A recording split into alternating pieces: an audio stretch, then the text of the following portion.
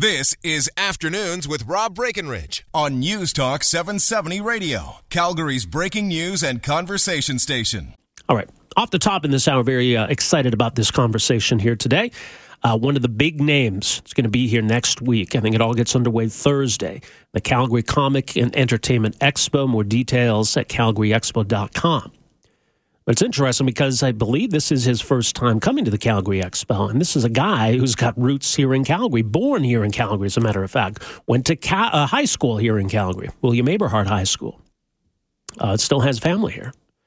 Todd McFarlane, best known as the creator of Spawn, the comic, the character, the movie, of course. He's the founder of Image Comics, the founder of McFarlane Toys, and so much more. He's going to be one of the big names here next week, and he joins us on the line here this afternoon. Todd, so great to have you with us here. Welcome to the program. Thanks for giving me the time today. Good to talk to you. This is interesting. This is actually your first appearance at the Calgary Expo, isn't it?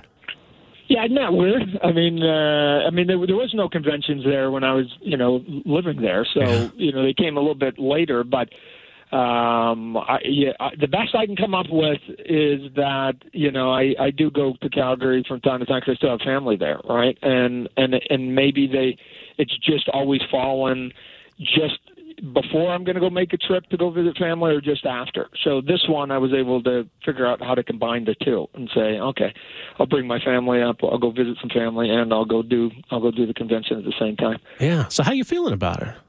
You looking forward to this? Yeah, no, what do you mean? Anytime I come back to Calgary, period, right? So you just, you can't, no matter how long I live down here in the States or where I live, I still consider myself a little Canadian Calgary boy, right? So you can't take the boy out of the country, if you will. So I love it. My wife and I have even talked about once all the kids sort of go off to college, maybe getting a second home in Calgary because it gets hot down here in Phoenix. It's where I live. That's what I hear. So so you go, hey, let's get out and let's go to someplace beautiful. And you go, let's just go back home. My wife's Canadian and Calgarian too. So that's where we met. So. Yeah, and so the timeline, or your time in Calgary, now you were born here, and then I understand then you went to live in California for some years, and you came back for high school, was that right? Yeah, so, I mean, we bounced back and forth once or twice very shortly, but yeah, the formative years were from grade 9 to 12. And, again, I went to William Aberhart, graduated there, played football, baseball, basketball, volleyball, track. I mean, you name it. I was the athlete guy, right? But at the same time, it was that same era when I was about 16 where I discovered comic books. I started buying comic books for no good reason that I can recall, and got smitten by it. Sat down, decided that as being an incessant doodler for the last 10 years of my life, I was going to train myself to a specific style. And the style was American comic books, and so I spent years, through high school and then off over in college, sending off my samples. And after about 300 rejections, they finally said, "Uncle, just give him a job." So he stopped sending so many samples to us every month. I think I just wore them out, and they finally gave me a job. And again, I was below average at best when I broke in, and fortunately, they were paying me to get better. And over time, I guess I figured out a few tricks, and eventually the fans sort of jumped on board, and I was able to get a couple big characters, Batman and Hulk, and then ultimately Spider-Man propelled me, and we set some sales records with that, and then eventually started our own comic company. It's funny because most people go, oh, Marvel, DC, even laymen know those two companies. But if you ask the follow-up question, which is, I wonder who's third, that's our company, and it has been for the past 20 plus years. Well, and it's interesting because I read that you were the one who convinced Stan Lee to come to the Comic Expo this year. What's your relationship with him, with Marvel? How do they view you? Yeah. I always tell people, they ask me, hey, you can go back and draw Spider-Man, you're going to do Marvel, and I'm like, the answer is no. And it's not because there's any hate or any spite. It's because Marvel, to me, I put it in the same bucket as I put William Aberhart. Loved it. Loved going to high school, had lots of friends in high school, but do I plan on going back to high school? No, right? It's a great memory, and it helped advance to who I am as a person, but it's like it's in my past. So my relationship with Stan started long ago, but it's sort of gotten tighter and tighter and tighter, so that as he's sort of gotten more famous, he does a lot of shows, and he's 94 years old, so God bless him, and his hearing isn't quite as good as it should be, obviously. So he needs a little bit of assistance sometimes when he's up on the panel. So he's always bugging me, go, Todd, come on. I mean, if Stan had his way, I would just be traveling with him just so I could do all these panels with him, right? So we'll be doing a panel, and I mean, I did his intro for when he got his Walk of Fame down in L.A. and stuff. So I don't know. I don't know if he thinks of me as like a surrogate son or something, but we have a good time. We'll continue to have a good time, and at 94, it's sort of special that he's doing what he's doing, right? And he has the energy to do it. So that's where we're at. Yeah. Now, speaking of William Aberhart, I don't know if this is an urban legend or not, but did you conceive the character Spawn when you were still in high school? Yeah, sure. Yeah, in the basement, right on the house, on the corner. 24th and Crowchild, right across from McMahon Stadium. It's the house with the round window. If anybody wants to drive by it, you can see it from the corner.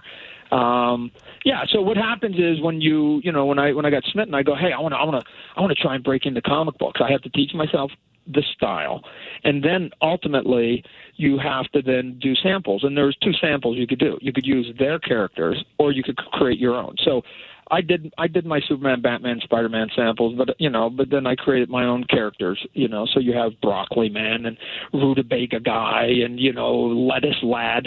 And one of the ones that I did back then was a character called Spawn, and I even began a comic book. Because at some point I go, if they're never going to give me a job, I'm going to just do this independent comic book called Spawn. But fast forward, I go to college, end up getting a job at Marvel, sort of, climb the ladder in terms of fame and fortune, if you will. But I never pulled any of those characters that I created in high school in Calgary. I never pulled them out of my portfolio until we started our own company. And then I go, now I have a motivation to pull them out and do something with them, because prior to that, I would have pulled them out, and then I could have given them to Marvel, but then I would have no ownership stake in them.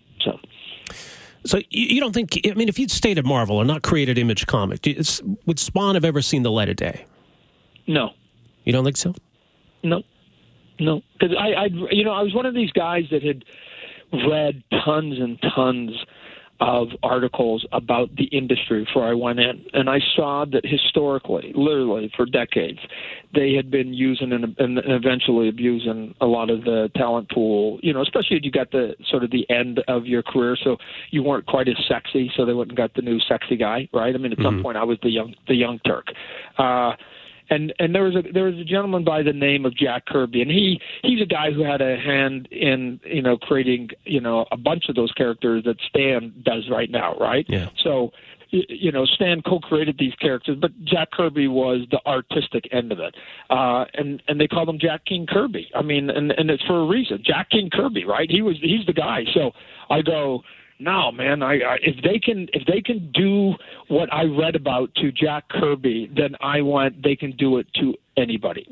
And I was a nobody, so I went into that industry with my eyes wide open, saying, do hard work, be as honest, be as forthright as possible, but be aware that at any moment they could just say, no thanks, Todd, and make sure that you're saving for a rainy day, make sure that you're doing things that help sort of protect your future. And eventually one of them was, let's start our own company and let's use characters that I'd never given them before. Yeah. So. Well, and it was that approach that led to Image Comics, and it was, in a lot of ways, the same kind of approach that led to McFarlane Toys, too, right? Yeah, you could say that I've started companies out of anger, so I'm kind of immature like that, right? As soon as you say, Todd, you can't do that, it's like the hair in the back of my neck gets up, and I go, yeah, I'll show you. I'm still immature like that. Well, that's a good motto, though, I think. Yeah. Right? Well, there's a fine line between being diligent and being tenacious and just being delusional. So, you have to figure out which side of that fence that you're on. Yeah. And for me, it was just, I don't know. Marvel eventually just wore me out. I was having silly conversations with them. I was their best-selling artist at that point, right? And we had these silly conversations about what I was doing wrong, and it was sort of struck me as odd that, like, of everybody in the race, I said, I'm leading the race. It didn't seem like you should be criticizing me as often as you are. It was a weird. It was and not promoting. It was weird stuff. They're like, your books sell too much. We don't need to promote them. And I thought that was a weird answer to some conversations. It's like, wow, so you're saying if I lose sales, you'll start promoting that? That's weird. But eventually, like I said, I got wore out. My wife and I were gonna, who's from Winston Churchill, we were gonna start a family, and I just went, it's time to move. Now, the big decision wasn't that you're gonna leave either Marvel or DC and go someplace else. It was, don't do it one at a time, because historically they'd been losing their stars one at a time. What had never happened is that the stars got together and walked out at the same time.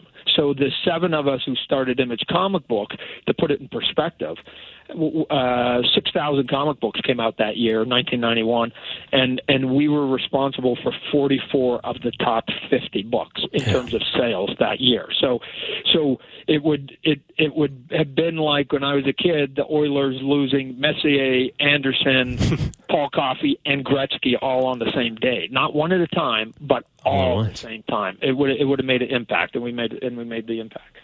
Oh, yeah, you certainly did. Todd, stand by here. We'll take a break, and we'll come back more to talk about with Todd McFarlane, including questions about what's going on with the Spawn reboot. Todd McFarlane will be in Calgary next week, one of the big names of the Calgary Comic and Entertainment Expo. His website, McFarlane.com, or at CalgaryExpo.com. And we're back with more right after this.